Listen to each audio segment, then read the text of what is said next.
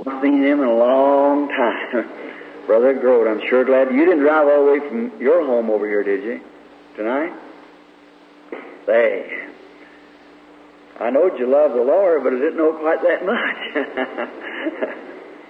Brother Grote remembers me when I was at my very worst time, just in the break, when I'd stayed in the prayer line for 8 days and nights. And about 8 months, I didn't know whether I was on earth or out of the world or what. But you stayed right with me faithfully. And sister's not with you, I guess, by yourself. Your dad with you? Excuse me for talking to him from the pulpit here, but him that's over here, I don't know if I get to see him or not, and I have an old friend. So we're very happy that you're all here. And we trust that God will bless us exceedingly abundantly tonight. And you've been so nice. In the place where I'm staying, the people are nice. When I go down to the restaurants, the people are nice. You just got a nice bunch of people here. And it would be a very fine place sometime to bring that big tent and set up here for a long, long time. Wouldn't that be fine? If you'd just permit it, that would be fine. Thank you. And I was noticing the map when I was thinking of that today, and it's just kind of a hub here where there's many big cities all around. Be a very good place, and that'd take us about a month or two, you know, for a real good long revival. That's where you get the results, Sam. Thank you. That makes me feel real good to think that you could put up with this old-fashioned sassafras preaching of my education after listening to scholars and then welcome me like that. I sure do appreciate it. That's very nice of you. And I trust that the Lord will lead me this way. I'd hate to try to think of going in an old tent and flopping around after coming out of a place like this, but maybe we'd, in that way, we'd just have it kind of a little more room in a large meeting where it would be maybe advertised for months and months ahead. And that would just bring in Minnesota and Iowa and North Dakota and Kansas and all around the whole range about like that. That would be a wonderful time, wouldn't it? Have you ever read my vision yet in the magazine? How many's read it in here? Many of you, that's right. Brother Bose, I think, carried it, and the Herald of His Coming carried it. I think the Voice of Healing will have it this next month. And it's a great thing I'm sure our Lord Jesus is fixing to do. And I just can't hardly wait to get in that tent, and it's going to be something wonderful. And I just know He's going to do it just before His coming. And I feel that we all are part in this. I never have felt like, but what we're all together, like the appearing of that light. I believe the boys has the books back there. We're not book salesmen. I buy them books myself and bring them along for the people. And just what we can barely sell them for, and the pictures, I have to have them made. They're copyrighted, you know, at Washington, so I have to get those and just sell them just for what I get them for. So just to send them out like that. And but the thing of it is the message, the encouragement it'll give to people, you see. And God didn't have His picture taken there with me just to say that it was me. He just had His picture taken there to show it was us. Amen. All of us together. And that pillar of fire that led the children in the days of Israel. How many remember us reading that in, I believe it's Exodus the 13th chapter, how He led the children of Israel by a pillar of fire. Is that right? We all know that. And then that was God and the fatherhood of God when He led the children of Israel. And then when He represented Himself in a body of flesh, His own Son that He overshadowed, He was, then Jesus said, I came from God and I go to God. Now, God in Christ reconciling the world to Himself, then when He left and God raised His body up and set it on the right hand of His majesty and glory, and the Holy Spirit came back, and we find out that the Holy Spirit's in the same form that it was when it was in the wilderness. Do you know that? A pillar of fire again. How many know that? Might seem a little strange. Let me tell you. When Paul was on his road down to Damascus, Jesus Christ met him. How many believe that to be the truth? And when it met him, what was it? It was a great light. Is that right? And Paul looking at it till it almost put it, or did blind him. The light was so, but them who were standing around, they looked, so the big light was standing there and it blinded Paul. And he said, Saul, it's hard for you to kick against the pricks. And he said, who are you, Lord? And he said, he was Jesus. So Jesus then, after the resurrection, the only time and the first time to appear to anyone after the ascension and him going up, he was in the form of a great light. Is that right? Well, then haven't we got faith to believe that this same light is the same Jesus here with us today in the world? Certainly it is. It's with all. It's all the body of Christ. And he just happened to appear in them times, and it's a vindication that when I was a little boy, that same light come in the window. You've read the story back there. And so that's true. You can go to Kentucky and hear the rumor of it yet down there around places. So then people thought, well, that's just psychology, mass psychology. So then, you know, it kept appearing before hundreds of people and thousands, and then they'd take pictures, and the newspaper man would get them on the camera, got the picture 2 or 3 times, and they put that in a book. So then, after a while, the Association, American Photographer Association, got the picture real close, and they took it to Washington, D.C. first. They took it before George J. Lacey, that's the head of the FBI in fingerprint and document. And he put it under all three lights and so forth. This examination is there. He said, no, the light struck the lens. And he said to me, he said, you know, the mechanical eye of this camera won't take psychology. That's right. And it struck the lens. And about 6 months ago, down in Germany, after a little girl, totally blind, had been healed on the platform, and the mother run out of her shoes getting to the platform, and the girl saw her mother for the first time. The next morning, when they went down and had a great roller-type camera, those Germans really have some real glass, and they were taking the pictures of perhaps maybe this many people, the state church and many of the interdenominationals and the Pentecostals and all at this great breakfast at 11 o'clock that morning, luncheon it was. And while we were taking up, they kept asking me questions, the Germans did, in Swiss and all of them, sitting in French. And I said, well, I cannot tell. I said, I don't know when it will happen, but it's true. I said, you'll just have to take my word for it. That's all. They said, well, how do you feel when it comes? I said, well, I can't explain because it's another dimension. And so as I put it to them like that, I said, just another world. And he said, well, we notice you that, and speaking to people, you can't say their names, so you just spell out their name. I said, I can't pronounce those German words, where they come from, the city, and so forth. So they couldn't understand that. They thought, well, it can't be a telepathy there because it was telepathy don't work that way. So I said, well, I don't misjudge it. I said, they said of Jesus, he was Beelzebub, chief of the fortune tellers that could do that, you know. So I said, I expect people to get the wrong slant to it, but I said, if they only know the day we were living in, then they would know and believe. So just then it happened to be by God's sovereign grace. I said, here he is now. And just then, everybody looking around, nobody saw it, but the big camera turned on and shot a picture. And it was a man sitting over there with a turned-around Roman collar. I said, now the man sitting here to my left it was from the dinner where I was sitting on this side. I said, the man to the left. I said, this man sitting here, he isn't eating. Why? I said, because he has an ulcerated stomach and he can't eat. He hasn't eaten for some time. I said, he's just become a Christian in the last 2 or 3 years. I said, he is not a German. And I said, he's not a Frenchman. I said, he's an Italian. And I said, he's been the leader of 22,000 communists. And the man just fainted over on the table. That was the truth. And I said, then he become a Christian. Now he's working a little orphanage way up in the mountains where he's hiding from a group of people, the religions, the Catholic people of his country.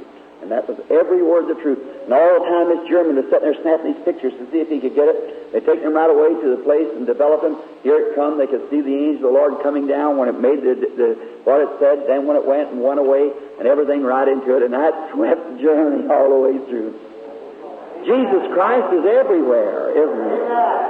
He hasn't got no certain place. He's omnipotent, omnipresent, omniscient. So we just know that he is everywhere, can be with everybody at all times, and he just covers the whole space, doesn't he, everywhere. He is our Lord. Well, last night we had quite of a little strange road. I never did get to my text where we started at, but maybe we'll try to finish it tonight. I just love the Bible. Oh my! I like the Old Testament because with no education, I have to become a typologist to type the Old with the New. Now, many people were smart and had a chance to get schooling, which I appreciate, wish I could have. And they know how to lay those big names and go into it, but I don't. So the only thing that I can do to make sure that I'm going to teach the truth, I can watch it by type and see now the Old Testament was a type or a shadow of the New.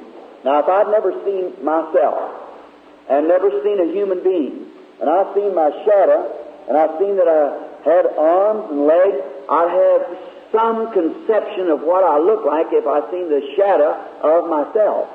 Then if I see what the shadow was in the Old Testament, I'll have a pretty good idea what the positive is when you look at it, and then when you bring it. So I think the Old Testament is just a wonderful book. I remember in my tabernacle, when I was pastor in my tabernacle, Baptist church at home, I'd take, for instance, a year to go through the book of Exodus. Oh my, if it isn't full of golden nuggets, I never saw. All of Exodus or Genesis. I stayed over 2 years one time on the book of Job. Just Job alone. I remember a little thing I got over there. Just you couldn't get out of it. Oh, just put it all the way through the Bible, you know. And I had Job on the ash heap, I think, for about 6 weeks. And so there was a lady kind enough to write in. She said, Reverend Branham, she said, I sure do appreciate your teaching, but when you ever go to get Job off the ash heap? That was a crucial moment for me. I had everything wound up to catch those souls just at that time, you know, when really he got the revelation from God, and the Spirit of God came on him, and he was a prophet, you know. And when it finally soaked through what Elihu was trying to get to him, then he got in the Spirit. We got him off the ash heap, all right. And some over in the resurrection. And I believe he was in it. And now, you know, this as we dig into the Old Testament, a prospector always goes down and digs down to get the jewels, and he polishes it up. And every nugget you find out of the Old Testament, just polish it off a little bit, and it'll point right straight to Calvary. Everything was taken care of at Calvary. And I just kind of like to prospect, don't you? Just dig them out of here, you know, all the types and the shadows. And now, I wish to read in Genesis 22 just for a starting place, and try to let you out a little earlier tonight, if I possibly can. I've been holding you late. I'm sorry, but you're such a nice audience, and I don't have to say I could just let that bypass one on, but you are a very nice audience. And I just wondered if they were going to have a night. Did you want a night for the sick people to be prayed for? How many wanted to have a night of prayer for the sick? Let's see. Well, we can have it anytime you want it. How about tomorrow night? Would that be all right? All right. Go get out and get all the sick folks and bring them in tomorrow night. And we'll have prayer for the sick. And let's see. Maybe we better give out some prayer cards, because there's so many we won't have. Who's going to be first in line? I'll have Billy to come down, or Gene, or one of them here. By the way, Mr. Gold here, Gene Gold, and Leo Mercer, he was sitting right back there a few moments ago. They're recording boys that goes with in the meeting. They take these messages and the prayer line and so forth on tapes, and if you'd want the tape, you could just see them. Now, better be here about 6:30 tomorrow night and get your prayer card, because of you who's got sick. Now, bring them in, the prayer card. Don't take the prayer card. Come here and get your prayer card, because they're inexchangeable. You have to come here to get the card, then you'll be called in the line by your card. And now, let's expect a great time and be prayer. Now, this will call for fasting and so forth for tomorrow. And maybe our Lord will break through and give us a great healing service tomorrow night. We trust that He will. And now, in the 22nd chapter of Genesis, and the 7th and the 8th verse, and then the 14th verse, we wish to read just a portion of the Scripture for our text tonight, and then go back where we left off last night to dig up some of the context of this book of Genesis, which we could stay in it here for for 2 years and still go right back over it again and get more we did the first time. That's how God's Word's written. All right, the reading now. And Isaac spake unto Abraham his father and said, My father? And he said, Here am I, my son. And he said, Behold the fire and the wood, but where is the lamb for the burnt offering? And Abraham said, My son, God will provide himself a lamb for the burnt offering. So they both went together. Now the 14th verse. And Abraham called the name of the place Jehovah-Jireh, as it is said to this day, in the mount of the Lord it shall be seen. And for a text, I want to take Jehovah-Jireh. Now, the Lord has 7 compound redemptive names. We know that. And Jehovah-Jireh is the one. The Lord will provide for himself a sacrifice. Then he is still Jehovah-Jireh. That's how Mr. Bosworth won the debate that night with the Baptist minister at Houston, Texas, when the angel of the Lord's picture was taken, when on that very one thing said, Is he still Jehovah-Jireh? He said, Yes. He said, then the compound names is inseparable. He has to be the same, because as I said the other night, his attitude at the first, if he was Jehovah-Jireh then and not Jehovah-Jireh now, he was wrong being Jehovah-Jireh in the first place. And if he's Jehovah-Jireh, the Lord's provided sacrifice, and all those compound names is met in Christ. And then if he was Jehovah-Jireh, the Lord's provided sacrifice, he's Jehovah-Rapha, the Lord that healeth thee. He has to be. Or if he isn't the healer, he isn't the Savior. Because you just can't take part of him. It's got to be all, because them compound redemptive names is inseparable. He's the same. If he was Jehovah-Jireh back there, and Jehovah-Rapha, the healer back there, and isn't Jehovah-Rapha today, then he was wrong when he introduced himself as Jehovah-Rapha, if he isn't still Jehovah-Rapha today. Jehovah-Rapha, the Lord that healeth thee. If he isn't the same today, then he was wrong in his meeting with them back there as a healer. If he met with them as a healer and otherwise and don't meet today as a healer, he was wrong with them people back there to begin with. See? So he can't be, because he's infallible. He's God. So he can't. He has to be the same. And the Bible said he's the same, and he is the same. And we found last night in the blessed old Bible, which is the truth, that God, when he makes a promise, he will stay. If you'll stay with that promise, it'll produce just exactly what it said it will. Because God's Word has to produce what it says, or it isn't his Word.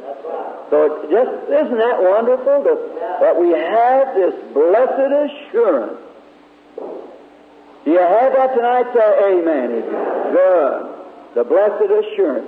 When I think of the Word, it reminds me of a good friend of mine.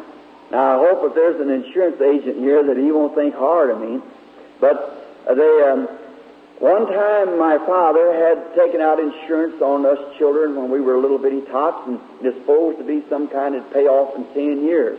Well, a poor old fellow worked 75 cents a day till his shirt would burn to his back to pay that policy up. When he got through, the agent had read it wrong to him. It was only worth $2.75 when it was supposed to be worth $500. Well, that soured me on insurance, so I just never would have it.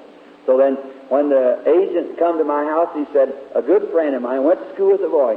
He said, Billy, what about insurance now? I said, I'll tell you, there's no need of you feeling that way about that. He said, there's not a bit of need of it.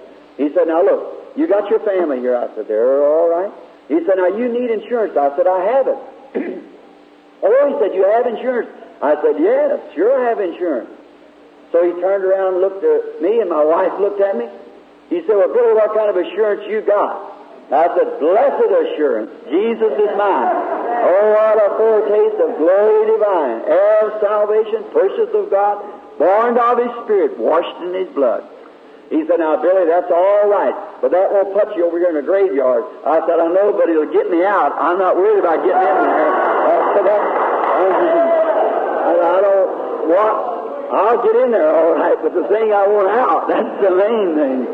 So that's what we have to look forward to, and this is the assurance. Jesus died in our stead, was made sin for us, and He raised up the third day. God raised Him up for our justification, that we are just in His sight when we accept Him and believe on His name. Amen. That's the insurance. My, how wonderful it is to have it, and have the policy signed by the Holy Spirit as a witness that it's all right. The Bible said, grieve not the Holy Spirit, Ephesians 4:30. Grieve not the Holy Spirit of God, whereby you are sealed until the day of your redemption. Think of it. How long? Until the day of your redemption. All done, packed up, the seal on the car. She's bound for her eternal destination.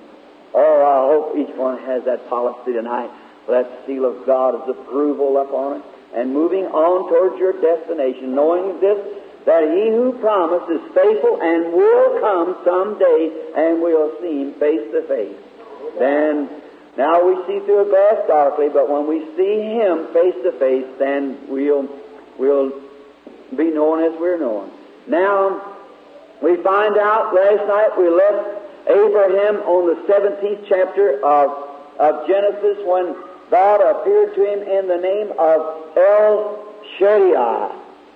Shaddai, some of them pronounce it. I don't know just exactly the term of it, but I always pronounce it Shaddai. And the word, I looked it up and searched it, and I come to find out that it means the breast. And God appeared to Abraham in the name of the breasted one. Isn't that a marvelous name to appear to a man 100 years old now? It's gone, his strength. The bloodstream has dried up. His body is practically dead. And Sarah, his wife, her womb was dead. And all this, and then God appears in that name as the nourisher, or the life giver, the strength giver. Abraham, I am your strength. Oh, sick folks, can you believe that tonight? Then that'll make a man rise from a cot under the strength of the Holy Spirit, walk right out. It'll make him, when he's crippled, the arms come straight or legs straight, and walk right away. When you feel and know by assurance, by the revelation of God, that God is your strength. I've seen him when you hadn't stood for 10 years or more, little bitty limbs not that big, eat up with cancer. Where are people tonight? Because they rose in the strength of the Lord. God's strength. Did you ever see a maniac? They got about 5 times the normal strength. And the insane institution, they are terrible how they fight, and they're twice to 3 or 4 times their strength. If the devil can give you double strength, what could the Holy Ghost do when you're completely surrendered to Him? You don't walk. You say, oh, it's impossible. I can't do it. I can't raise up. When you feel that way, then you haven't received the promise yet. But let it once get sunk down in your heart, and you take a hold of Jehovah as your strength giver. Watch what takes place. You won't stay there very long. You'll come right out of it. He said, Abraham, I am thy exceeding great reward. Oh, my. God testing Abraham. You believe God tests you? He's tested me a many times, and He'll test every son that comes to Him, no matter who it is. Not any exceptions. Every one that comes must first be tested, child trained, brought up. You know, that's what makes a good child sometimes, when you give him a little testing, you know. Papa used to give it to me with the hickory switch about this long, you know, with all the 10 Commandments wrote on it. All of them, you know, that was the golden rule at home. And he sure knew how to use it right, too. Well, it's an honor tonight when I pass by his grave and look where I thought, my dear old Dad, you was the one who kept me in the right road, see. Sure, testing, trying, no chastising for the moment is pleasant, but afterward it yields the fruit of righteousness. If you'll just stand the testing. Yes, sir. God gives testing. And Abraham was tested. after God had given him a promise and had left his home, his father and his loved ones, and become a pilgrim and sojourner for years, and promising a child, and Abraham constantly believed God. He said, yes, sir, it'll be so. God said so. Couldn't we just like to have that now? You look in the Bible, every person that ever amounted to very much were people who took God at His word. Look at little Mary, compare her with Zachariah. Zachariah at the temple, when the angel told him that he was going home after the days his administration there at the temple, that burning incense, that he would be with his wife, her past the age of bearing, and she would have a child. That was a natural thing there. But a little phenomenal because her past the age. But he had plenty of examples, Sarah and here and Hannah at the temple. But that priest doubted God. And when he did, he was stricken dumb. But Mary, when the angel met her, she didn't doubt God. She said, behold, the handmaid of the Lord, be it unto me according to thy word. And never was there anything like that done before. But she didn't question, she didn't reason, she just took God at His word and went along rejoicing, telling people she's going to have a baby, knowing no man, when that had never been done before. Oh, wouldn't it be fine if of all these Marys in here tonight would take that kind of an attitude? Wouldn't it be wonderful if all the people could take that attitude? Don't question, if God said so, that settles it. That's all. That settles it. If God said so, that makes it right. Now, He's the final voice on all authority. He has all the authority of everything. God has His supreme authority. Then Abraham believed Him. And when he did, Abraham hadn't questioned, but God said, I'm going to tell you how it's done, Abraham. I am the bosomed one. I am your mother, in other words. You're just a baby. To me, you're 100 years old. You're just a baby, and the natural stream of life has passed from you, but I am your life giver. Yes? I am your mother. Now, don't fret. Just nurse from me, and you'll have your strength like a young man. We're going to get to that in a minute and see if he did. All right, you just stay right with me, Abraham, and nurse right from me, because I am the breasted God. I can give you eternal life after you are gone from this world, and I can heal your body and make you a different person while you are here on earth. I can prolong your days. I can give you good health. I can do that because I am the breasted one. Look at Jesus when He said, as Moses lifted up the serpent in the wilderness. What for? A compound reason. The people were chatting against Moses and God, and they were sick and need healing. So it was for the forgiveness of their sins and the healing of their body. God appeared to Abraham as El Shaddai for the forgiveness of sins and healing of the body. El Shaddai, the breasted one. Jesus was wounded for our transgressions. With His stripes we are healed. We can take from either resource. Amen. Oh, my, when Christians begin to get that, Satan begins to get ready to leave. He's finished when people can say, I don't care. No certain healer has to come by. No certain this has to happen. Only thing I want to know is to hear that God said so. That settles it with me then. I'll take it and go from right there. And you got it. Amen. That's what we need. Pure, unadulterated gospel teaching. The church is dying for it. That's right. You believe that? The world is. That's right. Notice, then Abraham, he was happy about that, of course. He went on. And then we find out that there come a strife between Lot's herdsmen and so forth.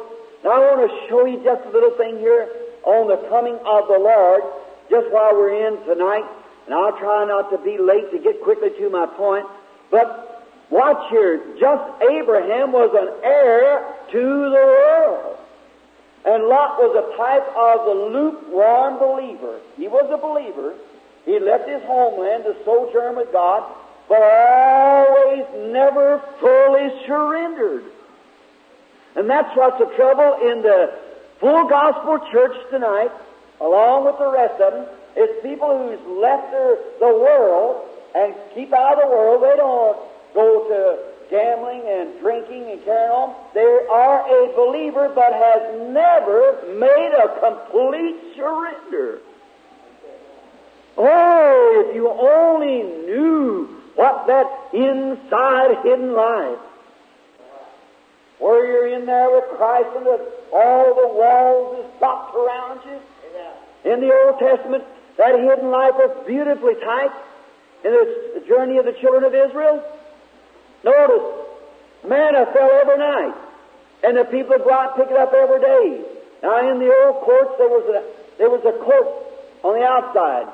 The brazen laver was out there. Then there was a holy place where 7-pronged candlesticks burnt.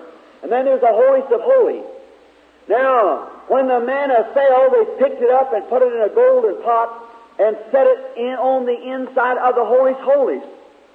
Now, on the outside, the people eat the same kind of manna they were eating in here. But that manna only lasted for a little while. But it was the same kind of manna. So many people today think because they have received the Holy Ghost, that settles it. Oh, you just beginning. Amen. You haven't started yet, hardly. See, there's so many people, the people picked up this little manna, which was the type of the Holy Spirit, Christ come down and give His life for the world, and they took this and made it into cakes and eat it. But many times they found out by 9 or 10 o'clock they were getting hungry. The sun had done melted it away. And that's the way many people think today. In a great big revival, they get all pepped up, and as soon as revival's over, down they go again. Have to come back maybe and repent again, and come back to church and take their vows over, and some of them wants to be rebaptized again, or something like that. Some religious service to be done to them to try to boost them along. Those people are never happy. Now, but the man who was on the inside where this golden manna, a pot of manna was, it never run out. It never got old. It never diminished. The man who lived there had the victory all the time. Amen. Now, what's the different light? The people out in the course, they walk with the sunlight and the moonlight, starlight. The light that the solar system gives. Well, in there sometimes he had dark days, cloudy days, rainy days. There's all kinds of days out there. The man who lived by the holy place, by the altar, under what we would say that's justification. We just call it this for the talk's sake just now. Say in the courts it was justification. At the altar it represented sanctification. Why, sure, they had light. They didn't have to depend on the sun and the moon and the stars. They had 7 candlesticks to give them light. But many times they smoked up, went out. And that's the way people do. But when they went into the holiest of holies and those veils dropped behind Aaron once a year, they didn't live in no moonlight, starlight, or 7 golden candlesticks under the interlocked wings of the cherubim. The Shekinah glory was in there, and they lived in that light which never did diminish or go out. They lived by the pot of manna. They could eat any time they wanted to. It never got old. What a life to live! That's the kind of life Abraham was living. A complete, surrendered, sold out, consecrated, dedicated life to the Lord. Amen. Hallelujah. The Nazarenes called it sanctification. They thought when they shouted they really had it. The Methodists and Nazarenes said, boy, that's it as soon as you shout, but they found out they didn't have it. The Pentecostals, boy, when they spoke with tongues, they really had it, but they found out they didn't. It doesn't lie upon shouting or speaking in tongues. Those things are all right. But to have Him is different. That's the attributes of Him. That's right. It means a sold-out, consecrated, daily, hourly live in the Shekinah glory with Him all the time. That's right. Not as I'm saying things against shouting or speaking with tongues. That's fine. That's the attributes of the Holy Ghost and so forth. We need all those things. But yet that's not it. That's not it. It's that hidden, consecrated life. Remember, those people out in the courts was eating the same kind of manna there was in here behind the golden altar, back in behind the holiest of holies. And there was Lot walking right along with Abraham, who was a believer too. But he didn't have that constant, abiding presence of God. So when the herdsman got to arguing, Abraham said, "We're brethren, let's not have any argument," and said, "You take the east, I'll take the west, or if you take the west, I'll take the east. Which way you go, I'll go, vice versa." That's the way to make a decision.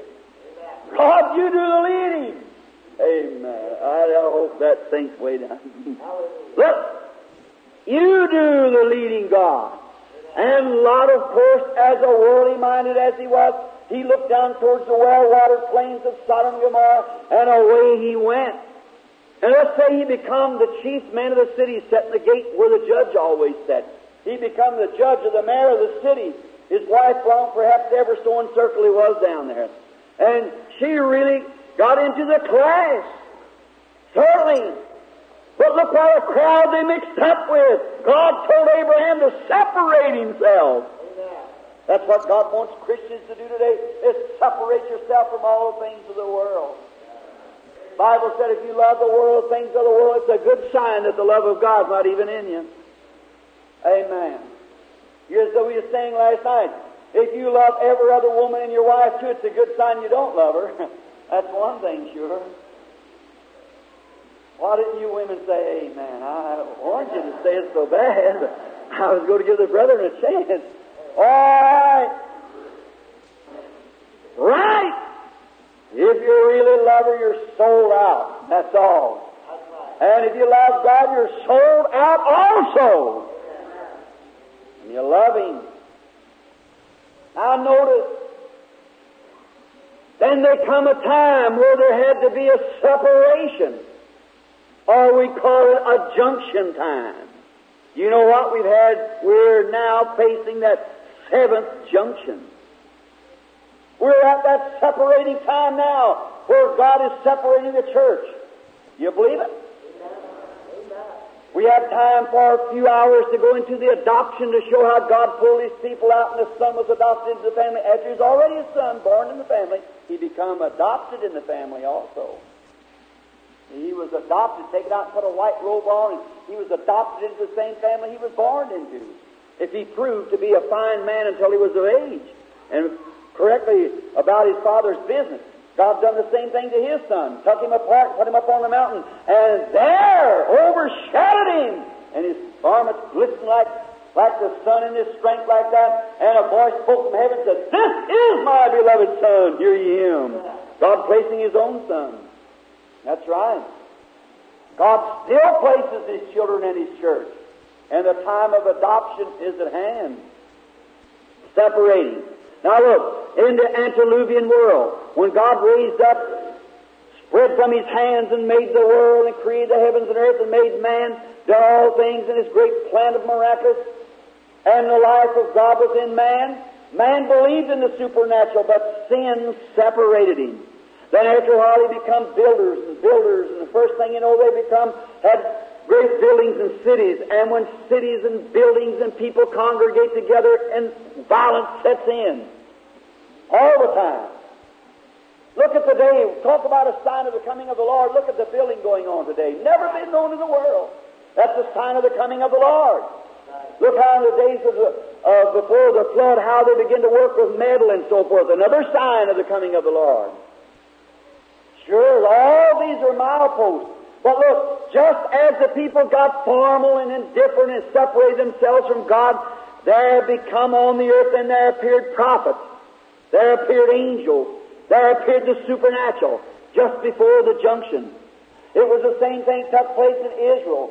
They just got come away from God and everything, and there what happened? An angel appeared. A prophet appeared. The supernatural was done just at the delivering time.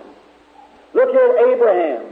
Again, there at the time of separation, there appeared angels. There appeared prophets. Just before the destruction of the Sodom and Gomorrah, which was a type of the destruction coming on now. Look how they got away through Judges and so forth after that. And look at the time of the coming of the Son of God. There appeared an angel to Zechariah. There appeared one to Mary. There came a prophet on earth, John. There came Jesus, working miracles. He began with small miracles, began working up till after a while, when they hung Him on the cross, the heavens turned black and the sun refused to give its light. The moon and stars wouldn't shine. And on Easter morning, I'm telling you, the world shook with such a nervous prostration till it shook the dead bodies out of the grave. And the sun turned into convulsions and wouldn't give its light. Amen. What was it? That supreme miracle. God said to Joel 2:28, He said, in the last days it will come to pass, I'll pour out my Spirit upon all flesh, and your sons and daughters shall prophesy. Upon my handmaids and maidservants I'll pour out my Spirit, and I'll show signs in the heaven above, on earth beneath, and wonders and so forth on the earth. And today, look what's happened. We're promised we'll have prophets again. We're promised we'll have healing again. We are promised we'll see sights in the skies, flying saucers on the earth, distress between the nations, and the earth getting nervous again and belching forth big tidal waves that's killing thousands. What is it? What's all this sign of healing? What's all this sign of persecution against it? We're at the junction time. Amen. It's the coming of the Son of God is at hand. Right now, these are the things that you're seeing taking place now. It's showing a signpost. Jesus said these things would happen, and we're looking at them today. Oh, brother, one of these days, things are going to change. I'll see Adam say, Eve, honey, shake her and say, wake up, sweetheart, it's here. I'll see Eve go over and shake up Seth and say, Seth, we're going to shake a little bit on Noah and say, Noah, raise up, and so forth and on down to Abraham, Isaac, and Jacob, on down to the last saint that's in the grave when Jesus comes again, and the earth will break forth, and every redeemed will be caught up in the air to meet Him. We're at the end time, junction time. Look at this junction between the separation of right and wrong with Abraham. What a time! Abraham seemed like that he had got the raw deal. It seems like tonight, because that you've separated yourself from the things of the world, that you got the raw deal. Don't be weary in well-doing, for in due season you shall reap. He that endureth to the end, Jesus said, same shall be saved. Just keep looking on, keep moving slowly. God knows what He's doing. We're the only one that gets in a hurry, not Him. He let the Hebrew children walk right in the fire furnace before He even turned a page over to write a new article. Sure, God's in no hurry. He knows what He's going to do. We don't, but we believe it by faith because He said He'd do it. Amen. Now watch Him. God moving to Abraham, sitting out there in the old dry country, the cattle all getting poor. Sarah, the most beautiful woman in all the land, had been. There she was sitting up there getting old now, 100 years old, right about it. Abraham old, sitting out under the tree. Just before the junction time, what taking place? Angels appeared on the earth. Amen. They were in the form of man. And God Himself appeared on earth with His angels. Oh, I hope this don't go too far over yet. Catch it! Someone said the other day, said, preacher, you believe that fellow walked up there that day with dust all over his clothes and talked to Abraham was God? He said it was. Amen. Amen. Why you say God in flesh? Yes, sir. Oh, what's that to God? To make flesh. Maybe it was Him and Gabriel. And maybe Michael, for all I know. Woodworm or some of the rest of the angels. I can hear Him say, now we're going down on earth just a while. Come on, there's all supernatural land. I can see Him grab up just what we're made out of. A little petroleum, some cosmic light, and some atoms and so forth. And He just float them together. Step there and said, here you are, Gabriel, get in here. Here you are, Michael, get in here. And He got Himself a handful and walked down in the earth. Hallelujah! Hallelujah! Oh, you're going to send a holy roller anyhow, so you might as well get used to it. Oh, when I think of that, it makes a holy roller out of me, if that's what you want to call it. My Heavenly Father! What's that to Him? My, sure, what are you made out of anyhow? Just a little oil, a little light, and some atoms put together. I asked the doctor the other day, we were talking about it. And I said, Doctor, I want to ask you a question. Oh, he was a great scientist, you know. I said, I'll ask you a question. Is it true that every time I eat, I renew my life by the blood that's taken in for the food? So that's exactly right, Reverend. I said, I want to ask you a question then. Why was it when I was 16 years old, I eat the same kind of food you eat right now, And every time I eat, then I got bigger and stronger, and I eat now, I get older and weaker. Tell me how it is. Now, I said that's altogether against science. I'm pouring water into a glass, and it starts filling up, and after a while I pour it in, it starts going down. What's happening? So he said, we can't explain that. I said, no, but God's Bible said so. Hallelujah. That's right. What is it? I was one time nothing, nowhere. But there'll never be a time but what we'll be something or somewhere. Our body was made out of the earth, of petroleum and stuff, and our Heavenly Father, these old atoms are breaking, and one of these days will go away and there'll be none of it left. But I was combing my hair with a dresser, what I got left. And my wife said to me, she said, Billy, you're getting bald-headed, honey. I thought a minute, and I said, but praise God, I haven't lost a one of them. She said, then tell me where they're at. I said, I'll answer you when you answer me. Tell me where they was before I got them. Wherever they was then, they are now waiting for me. Hallelujah! Hallelujah! Where they are. They wasn't, then they was, then they are not, and they will be again, because God said so. I'm not excited. I know where I'm at. Yes, sir. I'm just happy about it. I know what I'm talking about. So do you. Sure, there's not one bit of it lost. I'll raise it up at the last day, God said. Amen. Amen. It'll be there, don't worry. Look at Him. God stepping down. Was it a hard thing for Him to do? Just to step into a little bunch of flesh? Why, you say, was it flesh? Sure, He got hungry in that body while He was here about an hour. He just stayed on here about an hour, Him and them angels. The angels stayed all night till next morning, because they had a job to do. But God just come down to walk around on earth a little while, in a body of flesh with old clothes on, dust all over it.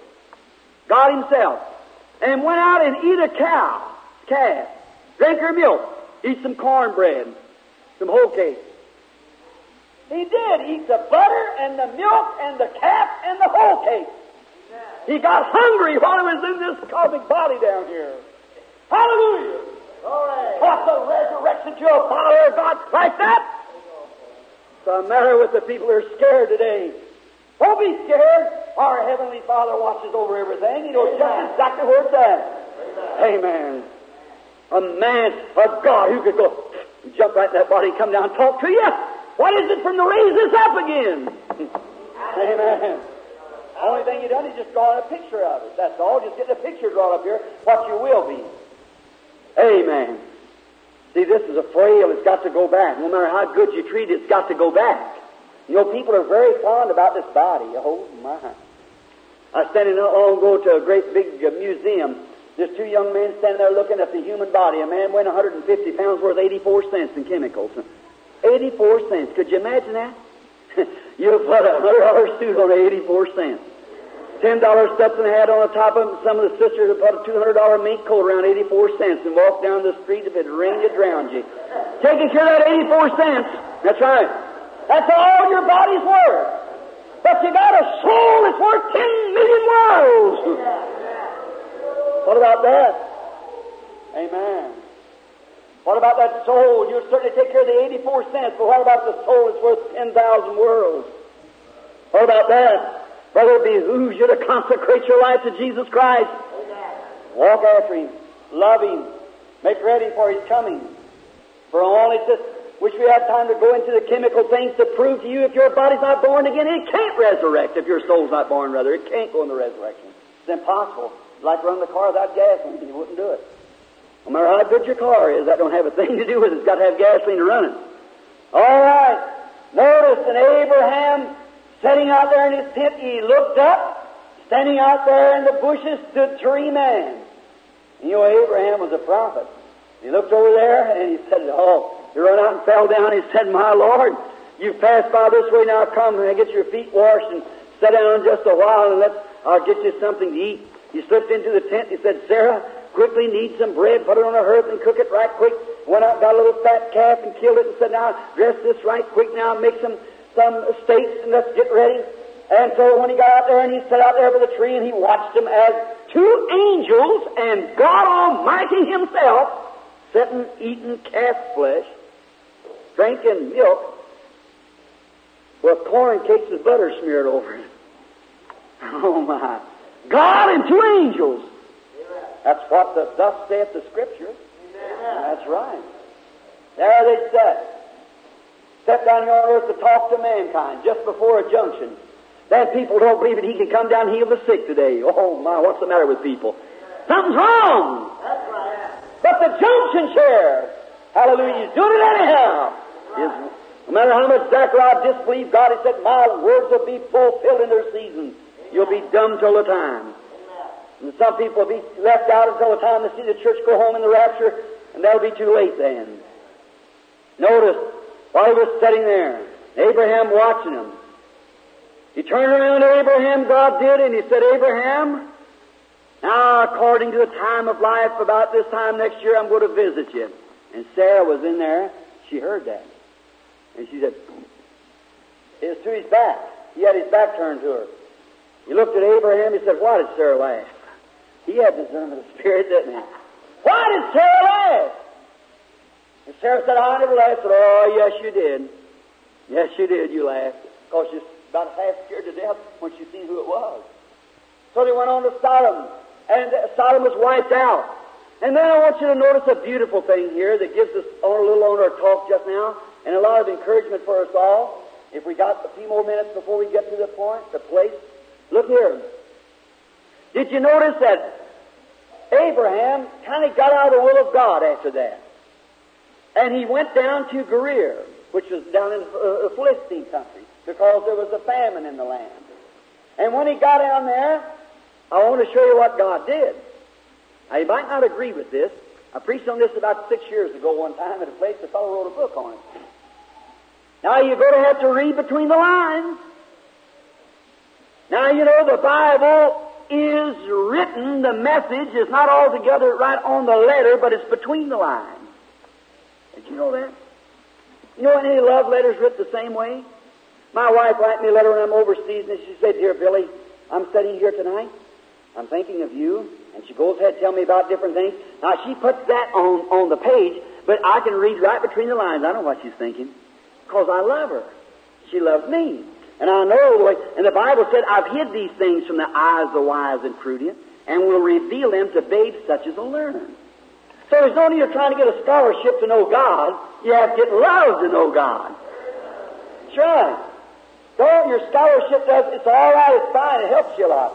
Now, I'm not trying to say anything against scholarship to support my ignorance, but I'm trying to say this, friend, that no matter how much scholar you are, you've got to know Him to have life. See?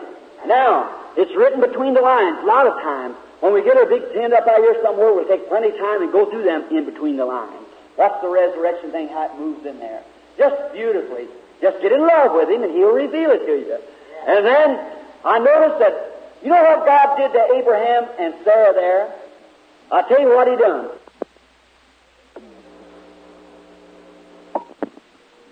So He turned them back to a young man and woman again. Oh, you say, Brother Branham, that's ridiculous. But He did. He turned them back to a young man and woman. You know, I can just imagine Abraham walking around. He said, Sarah, dear, you know what? You know, that your hair's turning black all the time. I hear her say, Abraham, you know you're not as stooped in the shoulder as you was. You're coming up. In a few days, they were back to about 25 years old apiece. That's right. That's what they did. See, you have to admit this now, scholars. I know that didn't go so good, but listen, I want to ask you something. Let me show you something. God had to perform a miracle, did He? Sarah was the passive age of barren. In other words, her womb was dead. And she was about 45 or 50 years to pass the menopause. You know what that means, don't you? And she'd lived with her husband since she was 16 or 17 years old, perhaps, just a kid, girl, married. It was his half-sister. And he'd lived with her since she was a young lady and no children. And now look, this is a mixed audience, but you'd listen to your doctor, so I'm your brother. Now I want you to remember me as that if he's in the doctor's office. Now look, in order to have this baby, they didn't have bottles and health and hygiene nipples in them days. So they absolutely had to create new milk veins for the baby. It had to nurse. And then a woman of 100 years old, he'd have to give her another heart because she couldn't go in labor like that. You know that. So God don't patch up things. He made her brand new again to give a promise to you and to me who's getting old and weary. And watch what He did. They've taken a journey from there, from the place where they were at, there at the fields of Sodom and the slime pit. Measure it on your map and see how far it is to Gerar, about 300 miles. It's a long ways down there. Quite a journey for an old man, 100 years old, a little 90-year-old grandma going down, isn't it? And you know, a strange thing it was, when they got down there, Amalek, the king down there, with all those beautiful Philistine girls, he was hunting a sweetheart, and he fell in love with Sarah, grandma.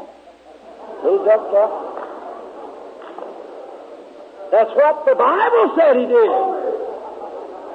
He fell in love with Sarah. Thought this was the most beautiful thing he ever saw. 100-year-old woman. Grandma, little dust cap, you know what? And he fell in love with her. So that's who I waited for. Ridiculous. She was a beautiful woman. God had turned her back like He's going to you and I someday. Hallelujah. Don't worry about gray hair and getting old. Hallelujah. If this earthly tabernacle be dissolved, we have one waiting. He proved by Abraham, the father of the promise, what He'd do for all of His children. And we're Abraham's seed. Right. You say, oh, Brother Branham, they just lived longer than they did. The Bible said a few verses before that they were well stricken in age. They were old.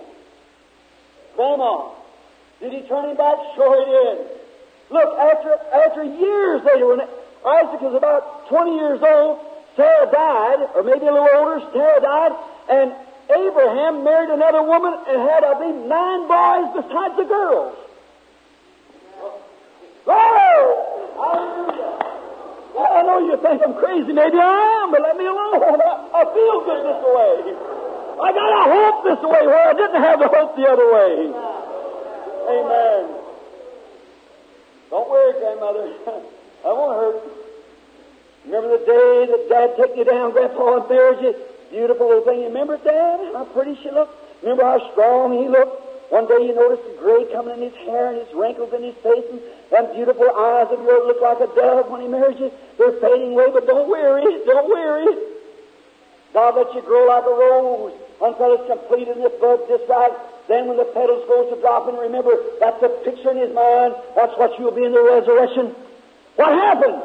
When you got to a certain age, about 25 years old, you begin to failing. Begin to getting gray. Begin to failing. You wasn't the man you used to be, Dad. That's right. After a while, you found yourself, oh, now I'm shaking and wrinkled. What is it? Death set in. Death set in. But when Jesus come, He come to destroy the works of death. In the resurrection, death will be forgotten. And what you was in life while you're growing, eating this food, and it's building you up to a beautiful young lady or man, that's what you'll be in the resurrection. God's only painting the negative picture, and we live in the negative. But when it's the positive, hallelujah. Amen. What's it scared about? Amen. We're the seed of Abraham. We got the promise, and God promised it, and the time of the promise is drawing nigh. Amen. I feel like traveling on. Amen. You get it? Oh, my. What was it God giving this food for? As a little boy and a little girl, and little rosy cheeks coming up in that beautiful black or blonde hair, whatever it is. You say, when the resurrection will I still be a brunette? Yes, sir. Oh, yeah. Well, if I was a blonde, will I be a blonde? Yes, sir. Yes, sir. Resurrection don't mean recreation. It means bringing up that what fell down. Amen. When you were mother, when you were 25 years old, you was a beautiful young lady. You're falling all the time, crumbling. You're going down, but the resurrection means bring you right back what you was at your best. Hallelujah! It was God bringing you up to that time. Then He said, all right, Satan, there you are. You can take that body, but you can't destroy that life. Hallelujah. I just feel like turning loose preaching a little while, honestly, dude. I feel good. You can't destroy it. Then death set in, gray hair started, all the signposts. After a while, down you go. But look, to drop this on the floor is not to raise this up in its place. If a yellow grain of wheat goes in the ground, it'll bring forth a yellow grain of wheat.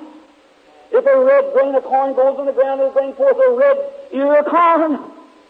Is that right? God's a God of variety. We'll not all be the same. No, sir. He ain't a scissor robust uniform. No, indeed. He's a God of variety. He makes great big mountains and little bitty mountains. He makes deserts and plains. He makes little streams, big streams, white flowers, green flowers, blue flowers, pink flowers. He's a God of variety. He has black heads, red heads, white heads. He has big men, little men. He's a God of variety. Lord! And not only that, but He's a God of resurrection. He's a God of life. Amen. I'll raise it up in the last day, said Jesus in St. John 6. All that comes to me, I'll give him everlasting life. He that eats my flesh and drinks my blood hath, right, says everlasting life, and I'll raise him up again at the last day. Oh, my. Get that kind of faith in you. Watch what happens to sickness and troubles and things. They just vanish away. Don't even pay attention to them anymore. You're moving on. Now, that's not some mythical story. That's God's Word. Sarah, a beautiful young lady again. Sure, she becomes fertile in this body. And she brought forth little Isaac, a beautiful little child. She loved him. She was a young mother then. She could take care of him. And, Mother, you'll be that way again someday, too. Back young again. Dad, you'll be the same thing in the resurrection if your heart's right with God. Remember, he that loses his life shall find it, but he that keepeth his life shall lose it. Is that right? If you want to give your life, if you want to keep your life, and go ahead and say, I'll do this and I'll do that every time my own way, I don't care what the Bible says. All right, you're going to lose it. But if you lose your life for Christ's sake, you'll find it. Exactly. It'll be there again. So let's just lose it. We used to sing a song, let me lose myself and find it, Lord, in Thee. Amen. Notice the days passed by. What a lovely Abraham, a young fellow now, and Sarah with her lovely little boy, raising him up, little Isaac. God had promised all through those old years what would take place. Now He changes them and brings them out back and start over new again, showing what He's going to do to all the seed of Abraham at the resurrection. The time comes. Now, what was the junction then a sign of? The destroying of Sodom and Gomorrah? A sign of the junction time. And what's these things happening for? Angels appearing, prophets appearing, and signs and wonders appearing. We're at the junction time to be changed again. Right at the time. Oh, my. That just makes me feel good. Notice. Now God gave Abraham a test again. All of life is full of testing. And Abraham said, one night when he was speaking with God, God said, now Abraham, now in closing, listen. He said, now Abraham, I want you to take your only son, your only begotten son, I want you to take him to a certain mountain that I'll show you, and I want you to kill him there for a sacrifice. Did it stagger Abraham? No, sir. God said so. Well, He said, the Bible said in Romans 4 that he had received him as one from the dead. He knew that God was able to raise him up from the dead, from the figure from where He got him. There you are. That's it. So I imagine Abraham said, I can't tell Sarah this. My, those beautiful eyes and those cheeks, how to seem insane to begin with tears. I couldn't do it. So I'll just take the child, and he took a mule and put some wood, chopped it, and put it on the mule for the sacrifice of the burnt offering. And he took little Isaac by the hand. He took 2 servants, and he walked 3 days. Now, I used to be a patrolman. I could walk anytime, 6 days a week. I used to have to walk around 30 miles every day through the jungle. Well, I know men of them days which didn't have the travel like we have today, the automobile. They walked where they went. They could easily walk, say, 25 miles a day.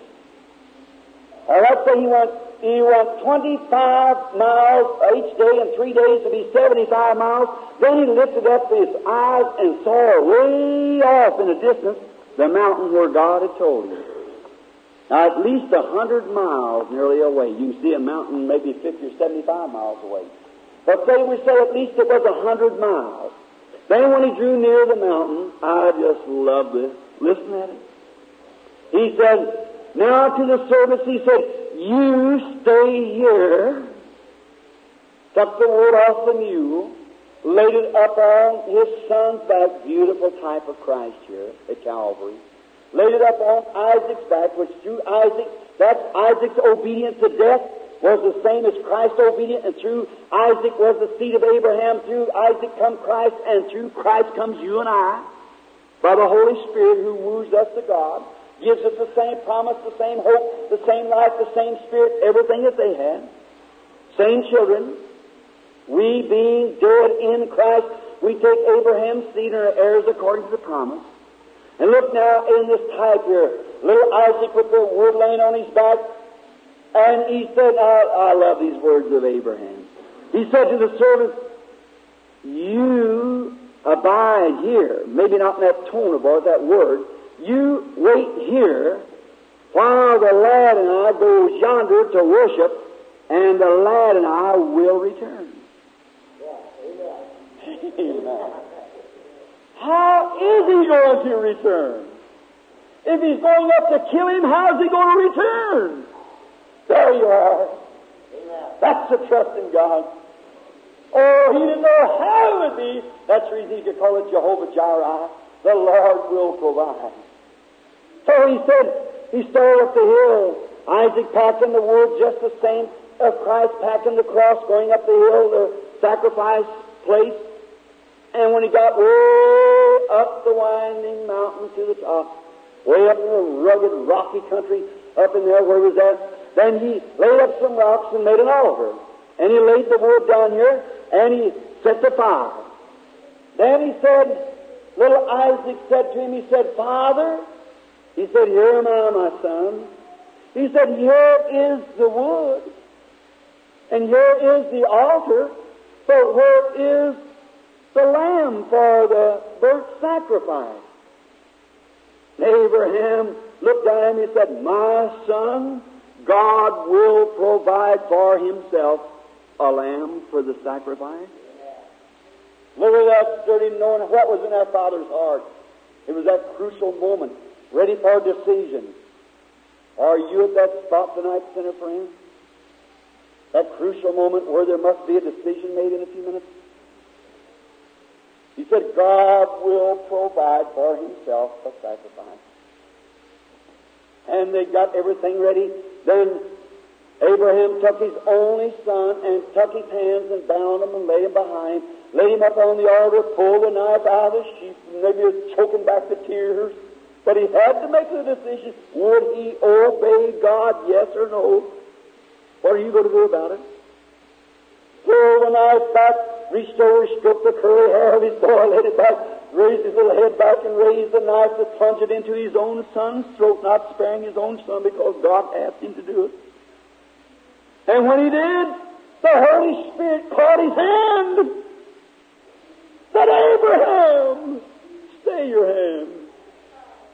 Stay your hand, Abraham. I know now that you love me. And just about that time, a little ram bladed behind him. That's a male sheep caught in the wilderness by its horns. I want to ask you something. Where did that ram come from? Now, he was 100 miles from civilization. He was up on top of a mountain where there's no food nor neither water. Where did that ram come from? You know who it was? It was Christ. The lamb slain from the foundation of the world. God created the ram because there was a need for one. It wasn't a vision. No one ever saw a vision. He laid the ram up and cut it and blood ran out of his throat and it was a sacrifice. It wasn't a vision. It was actually a ram. It was a lamb that died there. What happened? God seen need for a ram and he spoke the ram into existence in 1 minute and 5 minutes later it went out of existence. Why? Abraham said, we'll call the name of the place Jehovah-Jireh. The Lord will provide himself a sacrifice. No matter what your need is now, God has already provided a ram for your sacrifice. God has already provided a way for your eternal life.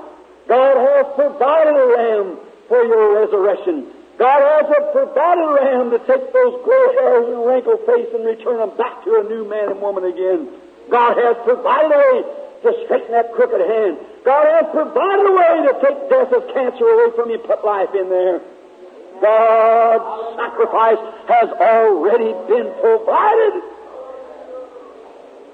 Shall we pray? Heavenly Father, oh, when I think of that word, Jehovah-Jireh, the Lord will provide Himself a sacrifice. In other words, you are the all-sufficient one, yet you can meet every condition. When Abraham needed strength, you spoke to him and said, I am the breasted one. Just nurse here, and I'll show you, I'm going to turn you back to a young man again, Abraham. You're old, but I'm God. Oh, Father. And when the need come for a sacrifice, you had one provided. You just spoke it into existence just at the time to save the life of Isaac. And Father, how much more have you provided a sacrifice tonight for these, your children, who's come through the snow out here tonight to listen to the gospel? You've got a sacrifice provided just now for them. God's Lamb slain from the foundation of the world, that their life might be spared, that their fears might be over, that their dreads of death and the old cold grave out there and the snow sweeping across it tonight, knowing that maybe this time next year they'd be in the same place. But God has provided a sacrifice for resurrection. God has provided someone for the old. God has provided someone for the sinful and unclean. He's ready. He's offered, and the blood flows freely. You provided a sacrifice for their healing. You provided a sacrifice to take away all their wearies and troubles and their frets and fears. Thou art still Jehovah-Jireh, and we love Thee supremely with all of our hearts. And we now pray, Heavenly Father, that You'll anoint this group of people tonight. Bless them, I pray. Answer the prayer of Your unprofitable servant. Tomorrow night starts the great healing service, we believe. They'll see Your great power. Open the eyes of the blind. Make the lame to walk down to Your hole again. And tonight, how to start the meeting is surrendering all and come to Him. God, I pray now that You'll speak definitely to every heart. Anoint everyone with a sweet, humble spirit. And the sinner, man, woman, boy, or girl who doesn't know Thee, may they come, lay themselves prostrate at the altar just now and say, Dear God, I now by faith receive Jesus Christ, Thy sacrifice for my sins. He died in my stead. While we have our heads bowed, Christians praying, I wonder if there's a sinner here tonight, no matter how old or young, that you have heard the Word and you believe with all your heart. That's the truth. It's God's Word. And you want to be remembered just now to God. You raise your hand to Him saying, God, remember me. I now want to accept Your provided sacrifice. All of that in shadow, it was fulfilled at Calvary when Jesus, my sacrifice, died in my place. He went to torment for me down into hell, and You give me justification by rising Him up again on the third day. And now I raise up all I have, Lord, my heart and my hand to You, to accept that what You raised up at Calvary or on Easter morning for me. I raise my hand to Him now. Will you do it? Is there one here tonight that would raise your hand saying, Dear God, here's my hand. I raise up my hand because I believe You raised up Jesus for me. And I accept Your sacrifice by placing my hand up toward Yours and saying, Yes, dear God, I now believe, and here's my hand. Take me just now the way I am. Just as I am, without one plea, that Thy blood was shed for me. Will you raise your hand? Is there a backslider who say, Oh, God, I've got far away from You. I've slid back. But tonight I feel like I want to renew myself with You. I want to come back. I'm going to raise my hand up. And Lord, you take me just as I am. Will you do it? I don't know your heart, God does. But could you turn him away after seeing such glorious promises? That was just types and shadows. Dad, have you wondered a long time? Mother, look at you. Kiddies are all here. Maybe some of them's gone on. Sister, brother, probably old mother's done gone on. You stood right by her old checkered calico dress. She prayed for you. Will you just now say, I want to serve God? Raise up my hands. I want to meet mother. I want to meet dad. I want to meet my children. I'm not right with God, Brother Branham. I want to be right now.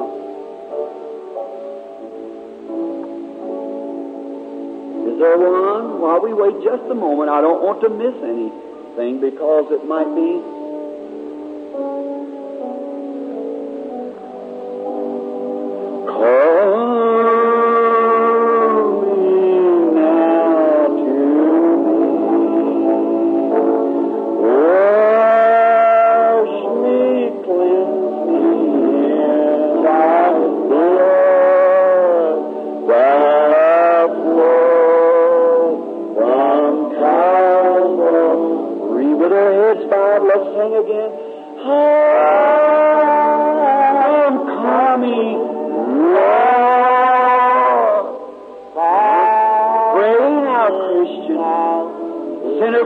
backslider, will you raise your hand?